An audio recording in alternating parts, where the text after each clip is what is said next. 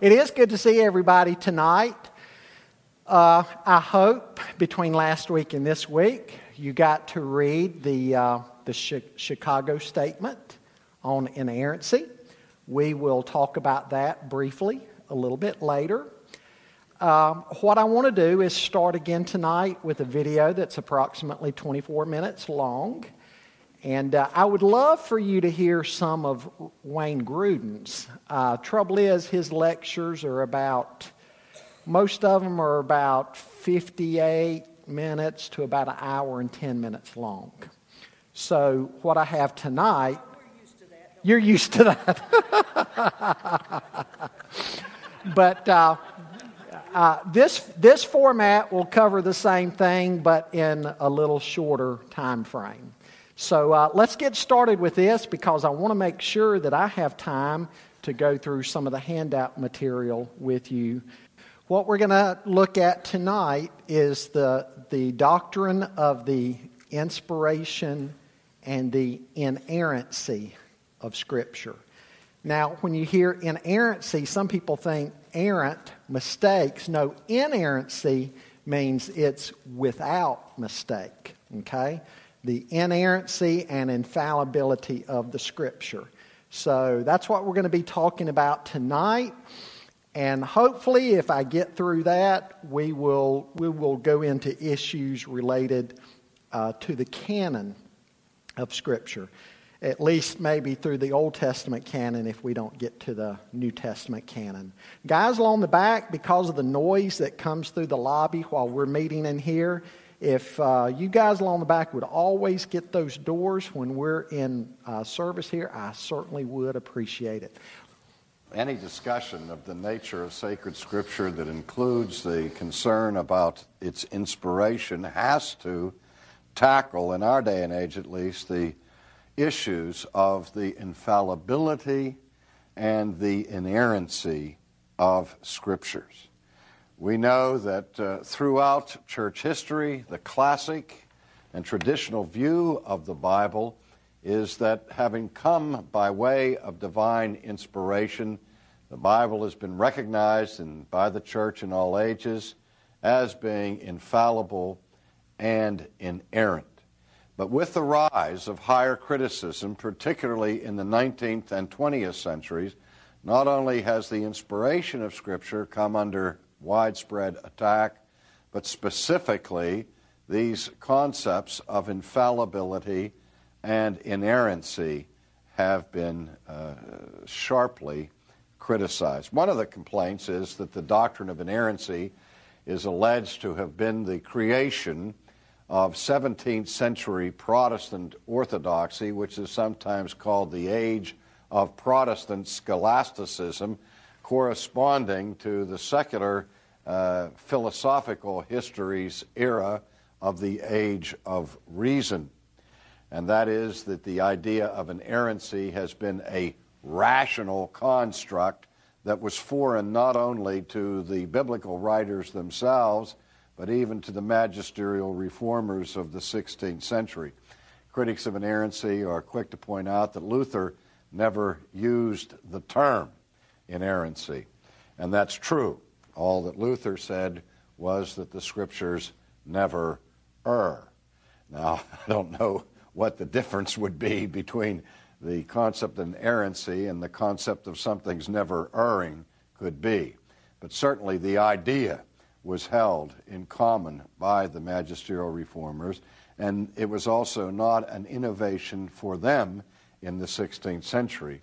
As we go back to Tertullian, to Irenaeus, and particularly to St. Augustine, and we will see these concepts plainly declared by them. But more to the point is, what is the Bible's view of itself? Now, we recognize that there are other books on this planet, like the Book of Mormon and the Quran and other sacred literature of other world religions that claim to come about by way of divine origin and divine inspiration. And the Bible also makes that claim. Now, I am not one who believes that that claim is true simply because the Bible makes it. Because if something is true just because the claim is made, then we would have to grant equal truth to the Book of Mormon and these other books. But the argument goes like this: since this really is the Word of God, and the Word of God claims to be the Word of God, and if it really is the Word of God, its claim must be so. So in this case, it is the Word of God. Well, I believe it is the Word of God, and I believe that it is God who's making the claim that it is the Word of God, and I don't think there's any higher authority than God himself.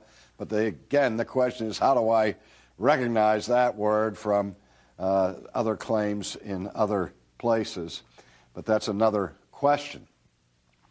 It is significant, however, to the church that the Bible does claim to come to us by divine inspiration, because if it doesn't, then that source that we have for the most important truths of our law is given an exaggerated claim to its own integrity and its own authority.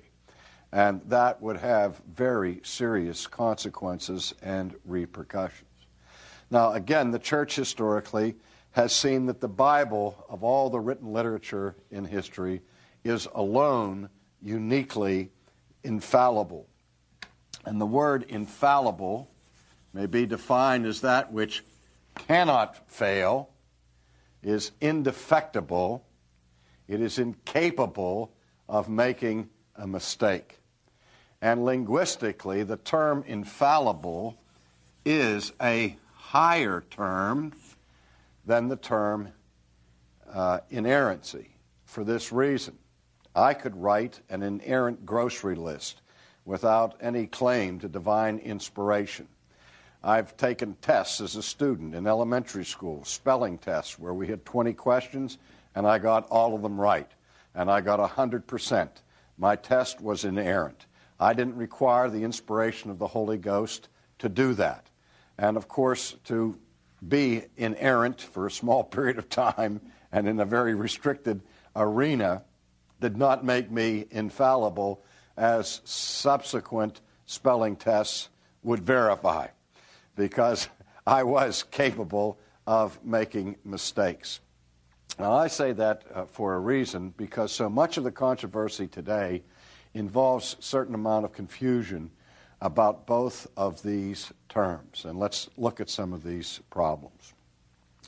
One large Christian body in its historic confession makes the claim that the Bible is the only infallible rule of faith and practice. Now, I have seen those who have jettisoned this concept replace it with another statement that sounds so much similar to this. And that statement goes like this: that the Bible is only infallible when it speaks of faith and practice. Those sound alike, don't they? But they're as different as night is from day. Let's look at the first one. When this statement says that the Bible is the only infallible rule, the term only restricts the Bible out of all possible other rules, and said of all books, of all norms, of all authorities, there is only one that is infallible in its authoritative ruling capacity, and that is the Bible. And it is an infallible rule of what? Of faith and practice. Now, it refers here to the faith and the practice of Christians. Now, in that regard, this would say that the rule, that Scripture is the rule of our faith, which has to do with all that we believe, and it is the rule for our practice, which has to do with all that we do. Now, notice how these words change their orientation when we get to this next statement. Now we say that the Bible is only infallible. When? So this now is not restricting the Bible from other sources or other rules, but now the word only is restricting a portion of the Bible itself and saying that there is a limited infallibility of the Bible. Not that the Bible is the only infallible rule in all that it says, but in this case, only part of the Bible is infallible. And that is what we call limited inerrancy, which has become very popular in our day. It's only infallible when it speaks of faith and practice. Now, do you realize that up here, the two terms, faith and practice, are words to capture the whole of the Christian life? What else is there besides what we believe and what we do to be ruled about? But here, now, faith and practice refers to a portion of the teaching of Scripture, which may be distinguished from what the Bible says about history, what it says about world science, and what it says about cultural matters, and so on. In other words, now the Bible is restricted in its authority only when it speaks of religious matters of faith. But anything else it talks about may fail, such as matters of history. Maybe the Bible is incorrect when it tells us about what actually took place in the ancient world. So you have to be careful with the way in which these terms are used in theological statements.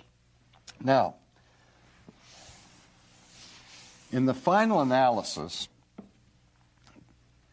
the question of the authority of the Bible rests for the church on the question of the authority of Christ. Several years ago, in fact in the early 70s, Ligonier Ministries sponsored and hosted a conference on the authority of Scripture in Pennsylvania. A book was published out of that conference called God's Inerrant Word, edited by John Warwick Montgomery, the Lutheran scholar. And we had scholars from around the world come together into a symposium to discuss the question of the inerrancy of the Bible. And without previous collusion, every single scholar that was there came to the question of the authority of the Bible Christologically. That is, they came with this question in mind: what was Jesus' view of Scripture?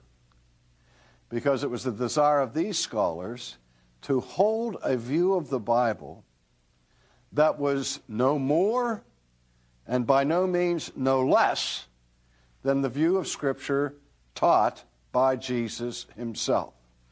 Now, I immediately feel the weight of the problem, because the only way we know of Jesus' view of the Bible is by reading the Bible.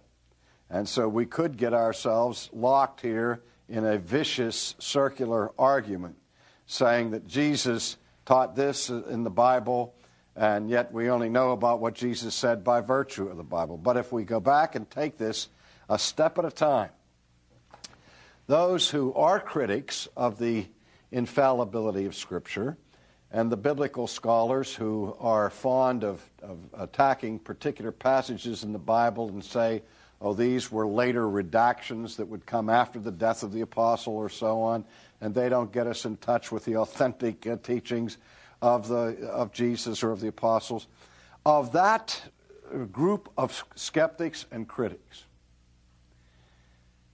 there is widespread agreement that those portions of Scripture that are least in dispute with respect and with regard to their historical authenticity are those portions of Scripture that happen to contain Jesus' statements about the Scripture. There is really not a serious dispute in the theological world about what view Jesus held of the Bible. I would cite people like Barth, Bruner, Paul Althaus, even Rudolf Bultmann, Jehoiakim Jeremias, C.H. Dodd, to name but a few of the reputable scholars and higher critical scholars of the 20th century who agree to a man that the historic human Jesus of Nazareth believed and taught the very high exalted view of Scripture that was common to first century Judaism, namely that the Bible was nothing less than the inspired Word of God. That Jesus made such comments as this: "Thy word is truth. The Scripture cannot be broken. Not one jot or tittle of the law shall pass away until all has been fulfilled." And there is, as I've mentioned before, the way Jesus treated the Scriptures of the Old Testament, where he would rest his case on the turn of a single word and would simply say it is written to settle a theological dispute. So what I'm saying is there are few, very few, if any, scholars who would challenge the view that Jesus of Nazareth taught what the church for 2,000 years has been teaching. But at the same time, these scholars who make that admission turn around and say that Jesus was wrong in his view of Scripture. Now, when you hear that at first blush, you wonder about the arrogance of such a statement from a Christian theologian. To say, well, I have a view of Scripture which is the correct one, and I'm going to have to correct Jesus in his teaching to the church about the nature of Scripture. But they hasten to add that not only was Jesus wrong about his view of Scripture, but it's okay that he was wrong, because he was influenced by the prevailing view of the primitive, pre-scientific Jewish community of his age. And in his human nature, he had no possible way of knowing that the current view of Scripture that was popular in his day was erroneous. And they are also quick to point out that if you argue that Jesus was omniscient in his human nature and that he knew everything, that would be a Christological heresy, because the Christology of the church historically teaches that omniscience belongs to the divine nature and not to the human nature, and touching his human nature, there were things manifestly that Jesus did not know. When pressed about the day and the hour of his return, for example, he says to his disciples that this day has not been revealed, and that the angels don't know it, and even the Son doesn't know it, but only the Father knows it. So Jesus himself gave a limit to his own knowledge. And so that he gave us a false view of Scripture is excusable because he had no way of knowing. In response to that, Orthodox scholars would say, wait a minute, it's not necessary for Jesus to be omniscient to be our Redeemer. And we grant that touching his human nature, he did not have the attribute of omniscience. Obviously, the divine nature did, but the human nature didn't. But the broader issue, the deeper issue here, is the sinlessness of Christ. Because if Christ committed one sin, he would be disqualified as our Savior. He couldn't make an atonement for his own sin, let alone for ours. And so then the question becomes, would it be sinful for a teacher who claims to teach nothing except that which he has received from God to teach an error? Would it be a sin for a person, a prophet, for example, to come on the scene and say, I say nothing of my own authority, but only on that which is based on the authority of my Father who sent me, and then teach error? What would you think of a professor who walked into the classroom and said, "Today, I'm not just going to proclaim for you the truth, but I am the truth." And then you caught me in a blatant error. The Scriptures have an ethic about teaching, that we ought not have many become teachers, for with teaching comes the greater judgment. Now, I have a moral responsibility as a teacher not to bluff or to lie to my students. If my students ask me a question and I don't know the answer to that question, I am obliged to say I don't know the answer to that question. Or if my thinking is tentative on a matter, I should say to them, look, maybe it's this, maybe it's that. I'm leaning in this direction. Because the teacher has so much power of influencing the thinking of those who are studying at his feet. And nobody had greater influence and authority as a teacher in all of human history than Jesus of Nazareth. And if he's telling people that Moses wrote of him and that Abraham rejoiced to see his day, and the word cannot be broken, and the Scripture is true, and he's wrong, he's culpable for that. Because he doesn't have to be omniscient to be responsible to put a limit to his own certainty where that limit actually falls. And so I would say that if Jesus were wrong about the teaching that he gives to us about such a crucial matter as the authority of the Bible itself, that I can't imagine anybody taking him seriously about everything else he taught. Now, by Jesus' own pedagogy, he rebuked the Pharisees for straining out the gnat and swallowing the camel, and said, if you cannot believe me concerning earthly things, how can you believe me concerning heavenly things? And yet we now have a whole generation of theologians who say Jesus was wrong about earthly things, the matter of the transmission of the Old Testament and so on, but he's still eminently trustworthy with respect to heavenly things. We have a whole generation of theologians who have strained out the gnat and swallowed one gnat of a camel by attacking the accuracy and trustworthiness of the very Lord of the church. We say that the Bible is the only rule of faith and practice because we believe that it is the rule that has been delegated by the only Lord of the church, whose rule it is. And when we have a generation of Christians say, I believe in the authority of Jesus, but not in the authority of Jesus with respect to the authority of the Bible, that's where I get off the boat. So I think it's significant that we start not in a circle assuming the authority of the Bible, but if the Bible teaches us, for example, that Jesus was a good man even, or if the Bible can give us enough just basic reliable historical information that we can say it's basically reliable enough to come to the conclusion that Jesus was a prophet, and then we learn that this Jesus, whom we've met by reliable information, tells us that that source of information that we've only deemed to be basically reliable up to this point tells us that it's more than basically reliable, then we have moved not in a circle but progressively from a basic starting point of historical openness to criticism, to historical reliability, to historical knowledge of the teaching of Jesus, to the teaching of Jesus who tells us that that source is not just basically reliable, but absolutely reliable because it is nothing less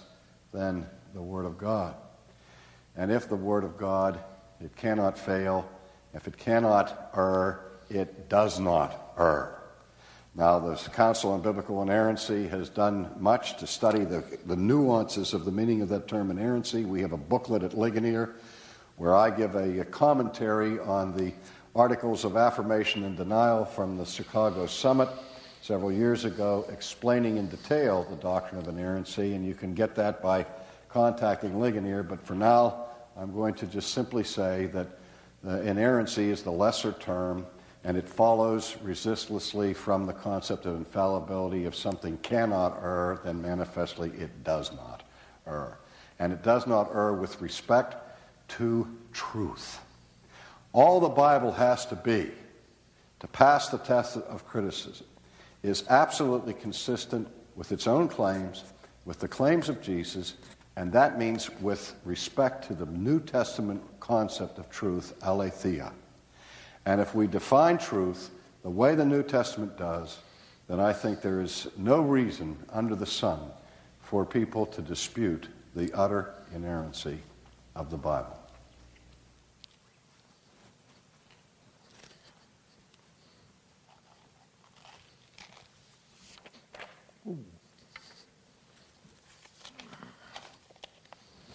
Okay. Question. Who has the ESV Study Bible? Who in here? Okay. Let me encourage you to look in the back of that. The article's in the back. There is a section on theology. It is brief. In a study Bible, it pretty well has to be brief. But I would encourage you to read that. Let's see if I can... Beginning on page 2507.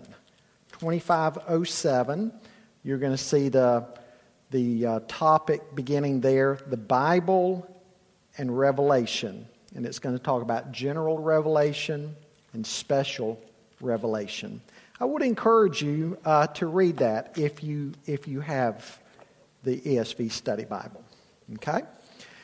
Now, as we jump into tonight, I had asked you last week. Well, first of all, let's go over last week a moment, because last week we started talking about Revelation, and we broke it down into general revelation and special revelation.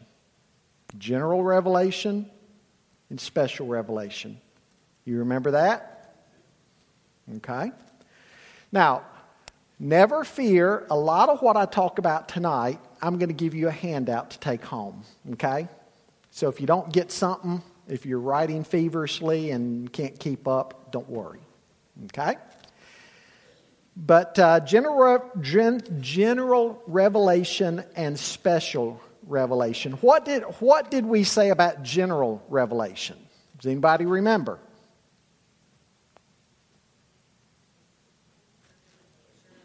Okay. Nature, history, conscience, right? General revelation. Psalm 19, for instance, says what? The heavens declare the glory of God. Plus, read Romans chapter 1, beginning in verse 18 of Romans chapter 1. Because Paul talks about there how in creation God has revealed enough of His divine attributes to render man what? Without excuse. And we said last week that general revelation in and of itself cannot save. It is enough to condemn, but not enough to save. Right? That's what Scripture says. Romans 1 talks about general revelation and how God has revealed Himself in the heavens and in nature to render men without excuse. General revelation should tell, just by looking at the heavens, general revelation should tell us there's a God who made all of this. Now, in order to find out who He is and what He's done, we need special revelation. And special revelation, in particular, I said, is what? The written Word and the living Word, the Lord Jesus. Right? We said because we are finite and God is infinite, if man is to know God, God must take the initiative in revealing Himself. And I said general revelation, also sometimes called natural revelation, is general in two ways. First, it is general in that it is to all men, because all men can go outside and look at the heavens, right? God has revealed Himself to all persons at all times. And then also we said it is general because it only reveals a general amount of information, a limited amount of information, right? Again, I want to just reiterate what I said last week. While general revelation is sufficient to condemn, it is not sufficient to save. Somebody asked the question last week, and it was asked again after class. How about the pagan who's never heard the Christian gospel? My understanding of the Scripture is he's condemned. Because had he been responsible for the amount of light that he was given, God would have given him more. And we see that in the New Testament with the case of the Ethiopian eunuch and with Cornelius. They were responsible for the amount of light they had. God gave them more. God ended up giving them a Christian witness.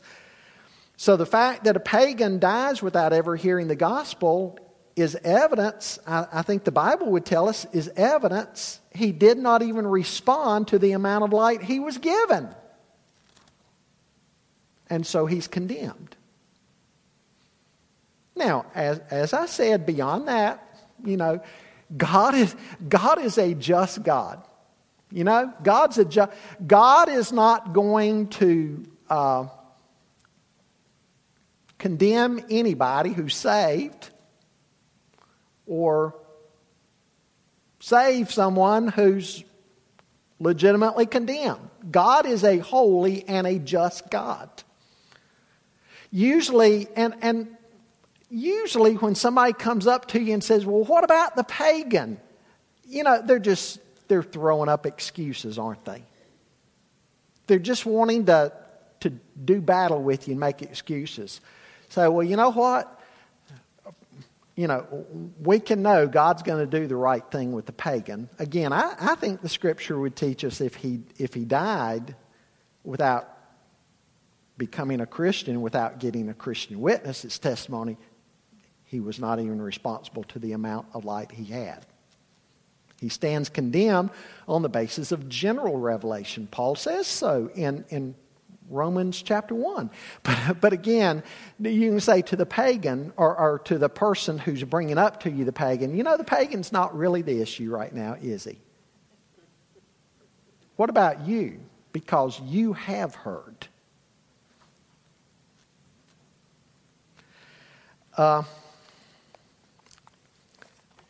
We talked about the perspicuity of general revelation, meaning the clarity of it. It's Paul says in Romans 1:20 that God is clearly perceived. Nobody can ever stand before God and say, God, I'm sorry, but I had no idea that you were there. They can't say that. We also talked last week about we need to understand the relationship between general revelation and special revelation. The two are in perfect agreement. They don't teach a different God. They teach the same God. Well, I guess enough of that. Unless you have a question about last week on general revelation. No? Yes.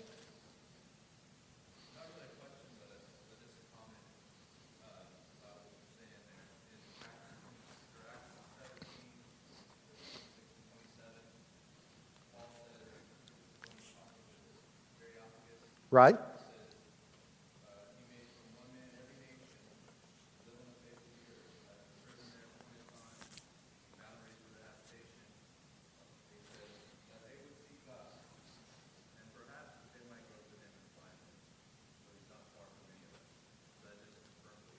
Yes.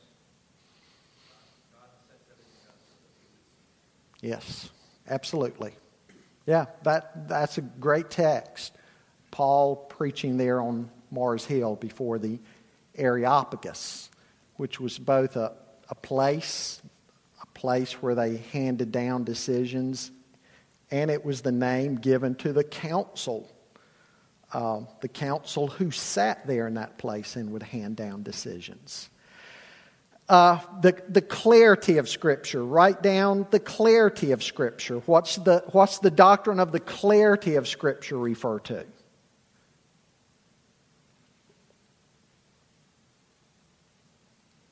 God has made it plain enough that for the student of the Word of God who prayerfully reads the Scripture, God's not playing hide and seek. Through prayerful reading and study of the Scripture, God has made it to where we can understand what He's trying to say to us. The sufficiency of Scripture. That was one of the things in the Protestant Reformation, the sufficiency of Scripture. What's the sufficiency of Scripture teaching us?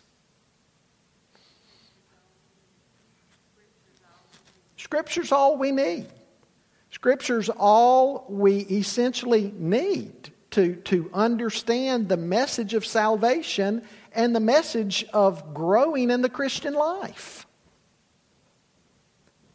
God has maybe not told us everything we would want to know about every single subject, but God has told us what we need to know in order to know Him and grow in our relationship with Him. And then, of course, Jesus' view of Scripture. You can read through the Gospels, and Jesus, without fail in the four Gospels, when Jesus commented on the Scripture, He indicated it's God's Word and it's trustworthy. Without fail. Not a single exception to that. Now, the Chicago Statement on Inerrancy. I hope you had a chance to read the whole thing. If you weren't here last week, you can Google the Chicago Statement on Inerrancy and it'll pop up there. I would encourage you to do that. I mentioned last week that we would just look at the short statement. By the way, a blue ribbon committee of biblical scholars got together when they wrote this. Why did they get together? It was in 78. Why did they get together? What were they seeing in the church?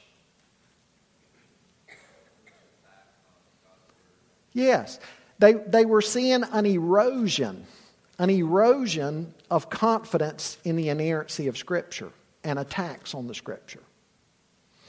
And so, statement number one, God, who is Himself truth and speaks truth only, has inspired Holy Scripture in order thereby to reveal Himself to lost mankind through Jesus Christ as Creator and Lord, Redeemer and Judge. Holy Scripture is God's witness to Himself. Number two, Holy Scripture being God's own Word, written by men, prepared and superintended by His Spirit, is of infallible divine authority in all matters upon which it touches. It is to be believed as God's instruction in all that it affirms, obeyed as God's command in all that it requires, embraced as God's pledge in all that it promises. Statement number three, the Holy Spirit, Scripture's divine author, both authenticates, I'm tongue-tangled tonight, tongue-tangled, even saying tongue-tangled, both authenticates it to us by His inward witness and opens our minds to understand its meaning. Fourth statement, being holy and verbally God-given, Scripture is without error or fault in all its teaching, no less in what it states about God's acts in creation, about the events of world history, and about its own literary origins under God, than in its witness to God's saving grace in individual lives. Statement number 5. The authority of Scripture is inescapably impaired if this total divine inerrancy is in any way limited or disregarded or made relative to a view of truth contrary to the Bible's own. And such lapses bring serious loss to both the individual and the church. I hope you will go on and read their exposition and their affirmations and denials, what they were saying and what they were not saying. I hope you will read about their entire statement. It's not that long of a read. It's worthy of your attention. Well, in talking about Revelation, general and special, obviously special, we're looking tonight at special revelation being God's written word. We will also talk about revelation when we talk about God's living word, the Lord Jesus, when we talk about the person and work of Jesus Christ. But tonight in particular, next week, we're talking about His written word. Now, the doctrine of inspiration naturally results in the doctrine of what?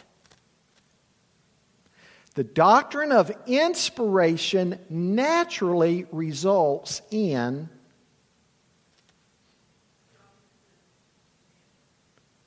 the doctrine of inerrancy. The doctrine of inspiration naturally results in the doctrine of inerrancy. It is precisely because we believe the Bible is God-breathed that we also believe that the Scripture is inerrant or without error in the original manuscripts. Let me give you a working definition of inerrancy that again I'm going to send you home with a copy of tonight. A working definition. The inerrancy of Scripture means that Scripture in the original manuscripts does not affirm anything that is false or contrary to fact. It does not affirm anything that is false or contrary to fact. Now, the definition in its simplest form means what? God always tells the truth. On any matter that God reports, God always tells the truth. He can do no other because He's a God of truth.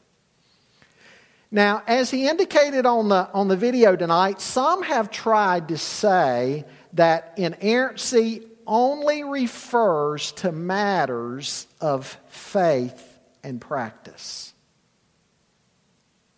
That as you're reading your Bible and you come to a passage on salvation or the Christian life, the Bible can be trusted. But if it's making any other kind of statement, maybe about a king who served, anything else, then the Bible cannot be trusted. Is that the doctrine of inerrancy? No. Inerrancy extends to and includes the Bible's words about everything, including science and history. Now, is the Bible a science textbook? No. Is it a history textbook? No. But when it comments on those matters, it can be trusted. Folks, if the Bible could not be trusted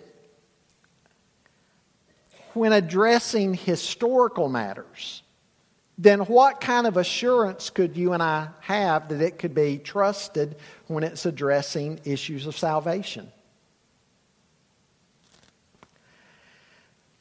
Now, let me say that the Bible can be inerrant, can be viewed as being inerrant, and still speak in ordinary terms or in round numbers without threatening inerrancy. What do we call that? What kind of language is that?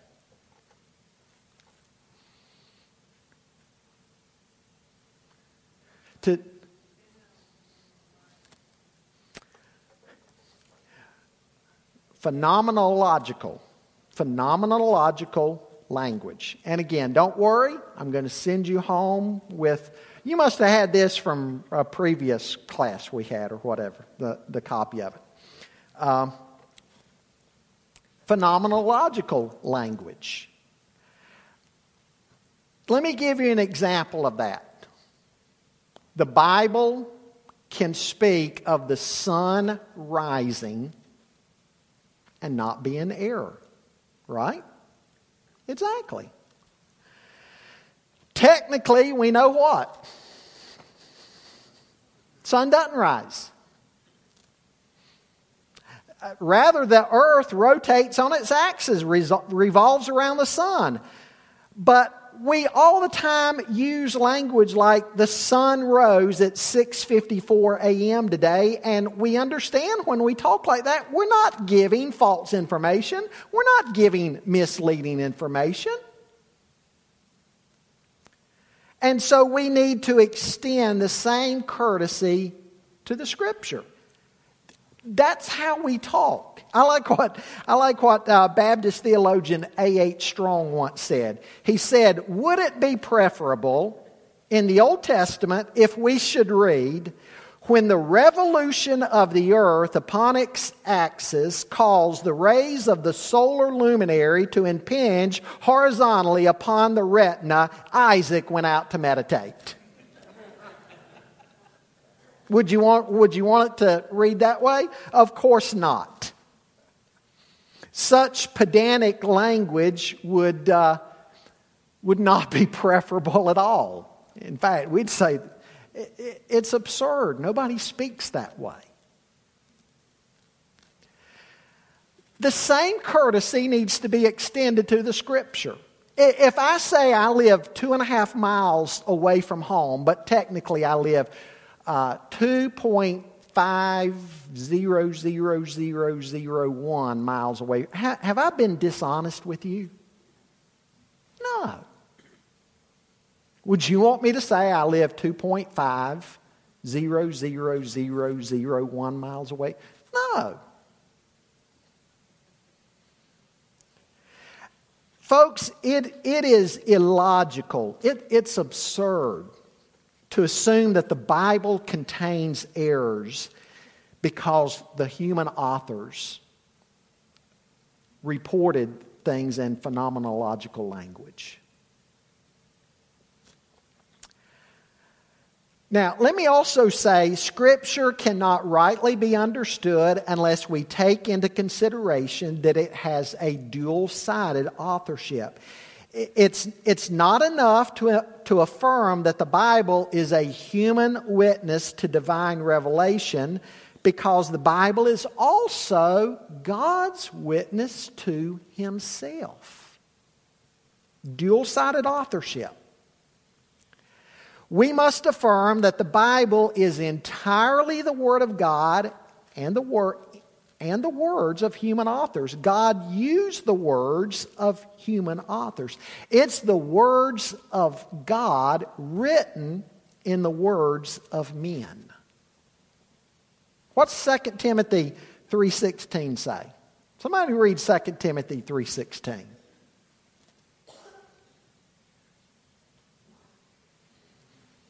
Second Timothy 3:16.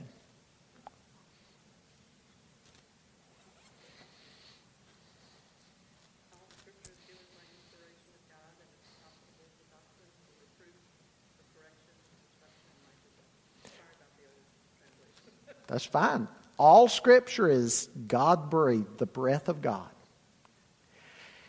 And folks, the Greek words are significant there. It's not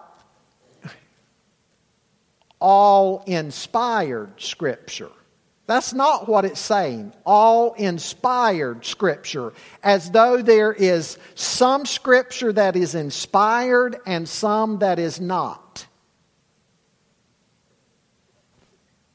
He says all Scripture. All Scripture is inspired. What does Peter say in 2 Peter chapter 1, verses 19 to 21? That men wrote as they were what? As they were inspired, as they were carried along by the Holy Spirit. The same word is used in the book of Acts in speaking of the ship that Paul was on being carried along by the wind. The sailors had to give up trying to control the ship, and they simply had to let the wind carry the ship along. It's the same word that's used there in 2 Peter chapter 1. Now, there's some different theories of inspiration, and I'm going to argue that the last one I give is the proper one. Now, there are places the first one's the proper one, but I'm going to argue the last one is the overall best. The first one that's sometimes true is the dictation view. What would the dictation view say?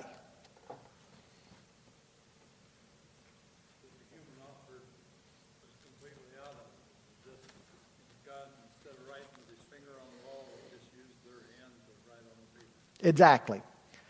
Now, are there some cases in the Scripture where the dictation view is certainly true? Absolutely. Where God said something directly and told the human author to write that. Can you think of a specific, like I say, numerous examples, but a rather evident example in the Old Testament, early on in the Old Testament history? Can you think of an example?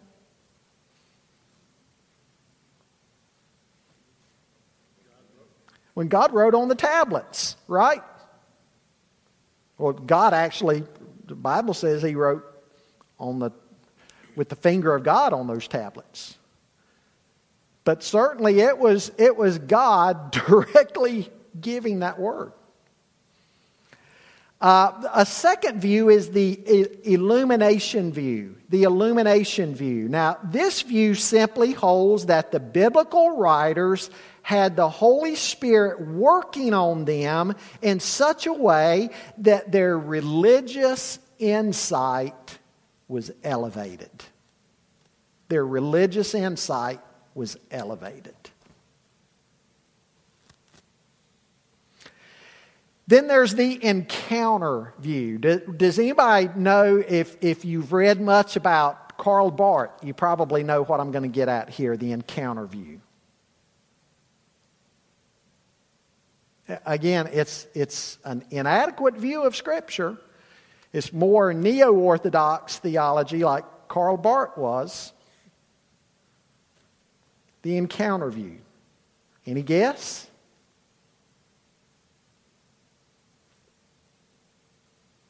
No?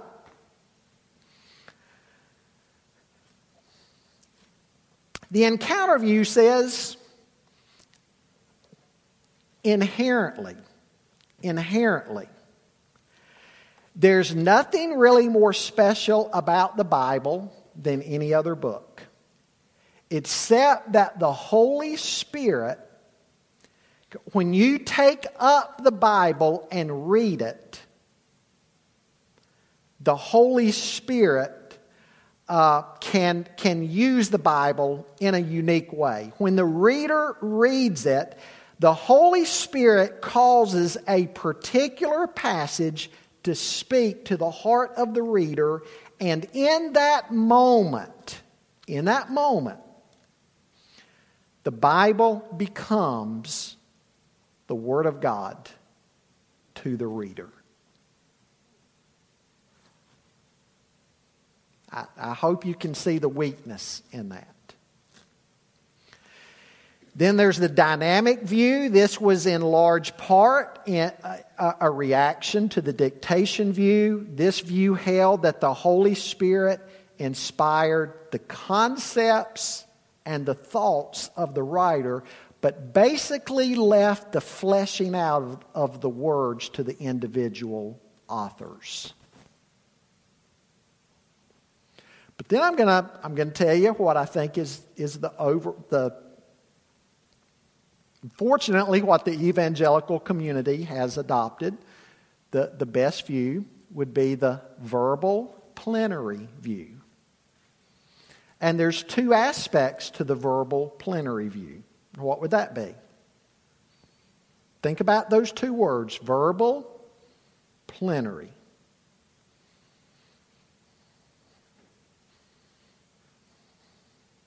Come on, class. We've been over this before. Some of you know this, don't you? Okay.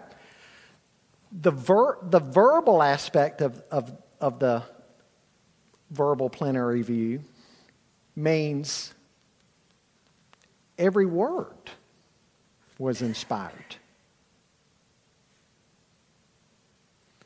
Not just the thoughts, not just the flow of a book or the flow of a passage or the big picture, but the very words.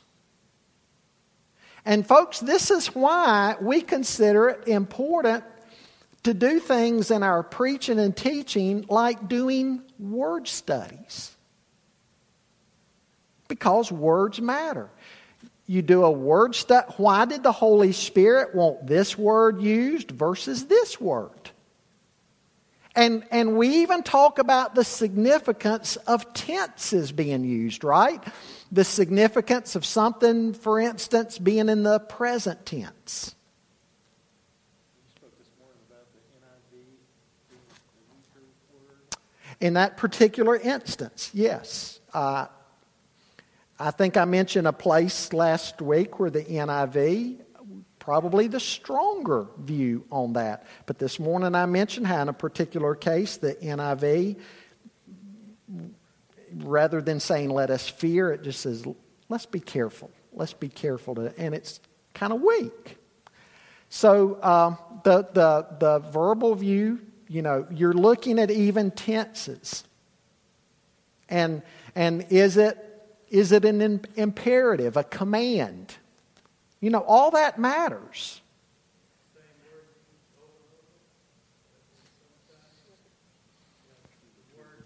Yeah, if they're in a passage, if there's like in John chapter 15, what word did Jesus use 10 times in John chapter 15? Abide. You think he wanted us to get the concept of abide? I think so.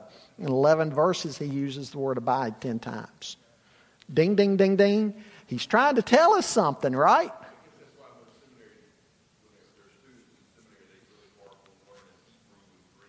Absolutely.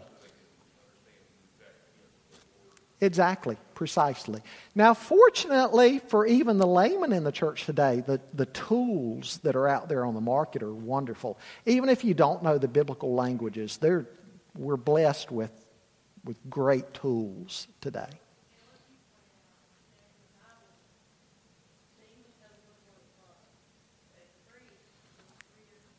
Sure.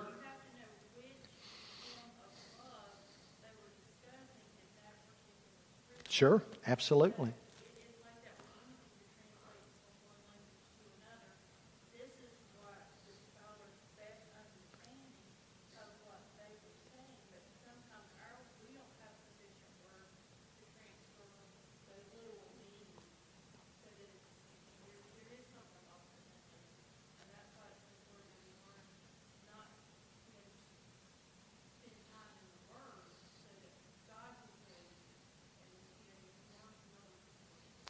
Absolutely, yes. And now what's plenary mean? The whole. The entirety of it. Exactly. The verbal plenary. All of the Bible.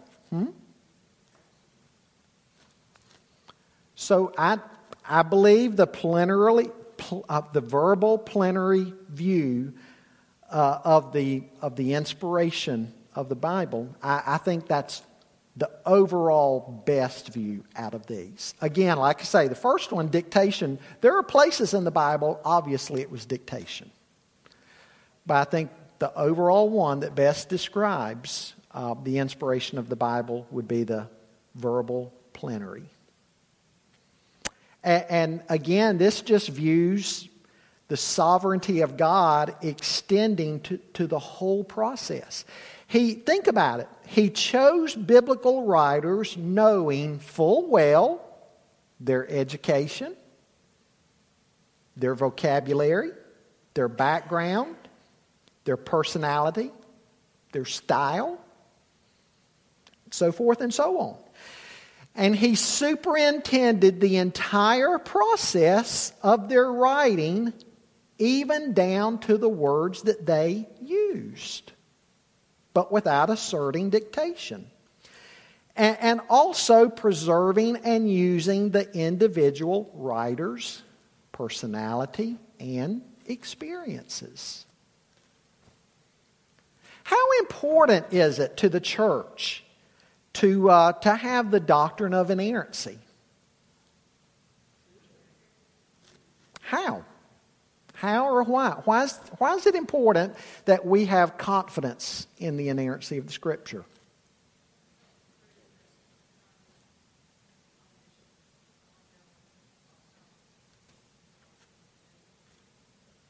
Okay. Okay.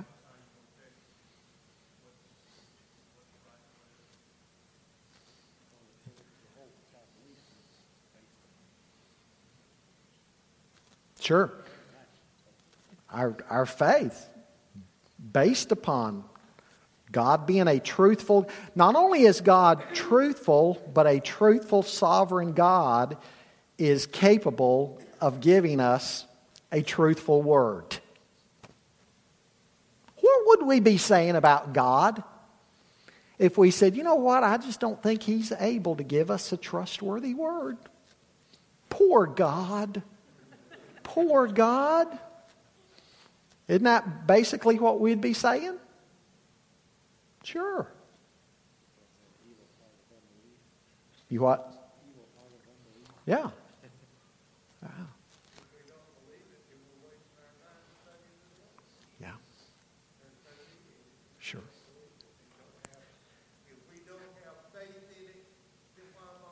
Yeah. And you know, it's so interesting. Time and again, the archaeologists, you know, some scholar thinks, oh, he's found something in the Bible that proves. This right here proves the Bible can't be trusted. And then something is discovered in archaeology. Maybe some cylinder with historical data on it. Other manuscripts or something that all along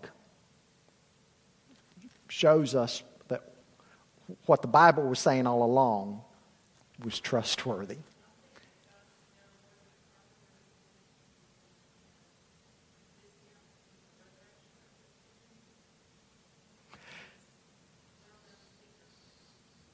Josh McDowell? Yes. Yes.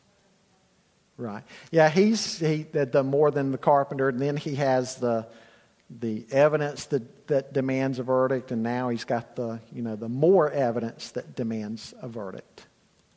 And he talks about in the evidence and more evidence some of those things that have been discovered through the ages. That see, the Bible was true all along. It is amazing how some of those discoveries have been made that have shown that the Bible spoke the truth all along. Yeah.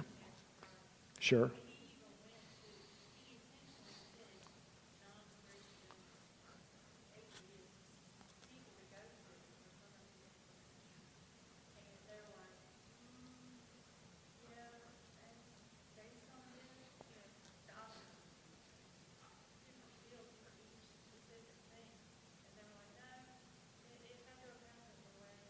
Hmm.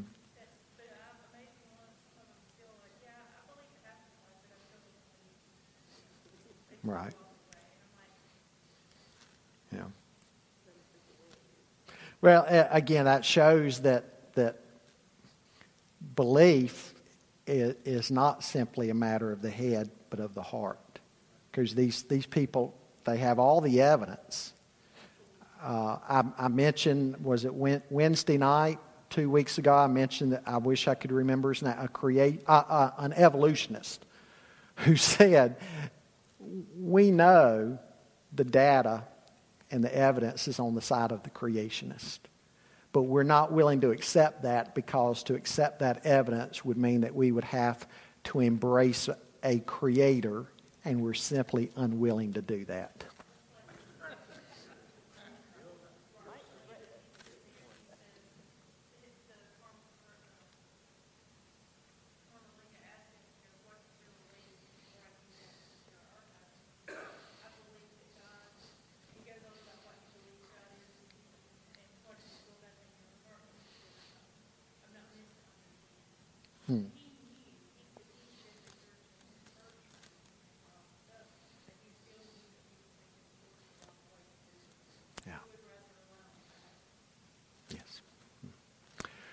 Well, folks, the longest part of my lecture tonight was the canon of the Old Testament, canon of the New Testament. That's my longest part of tonight.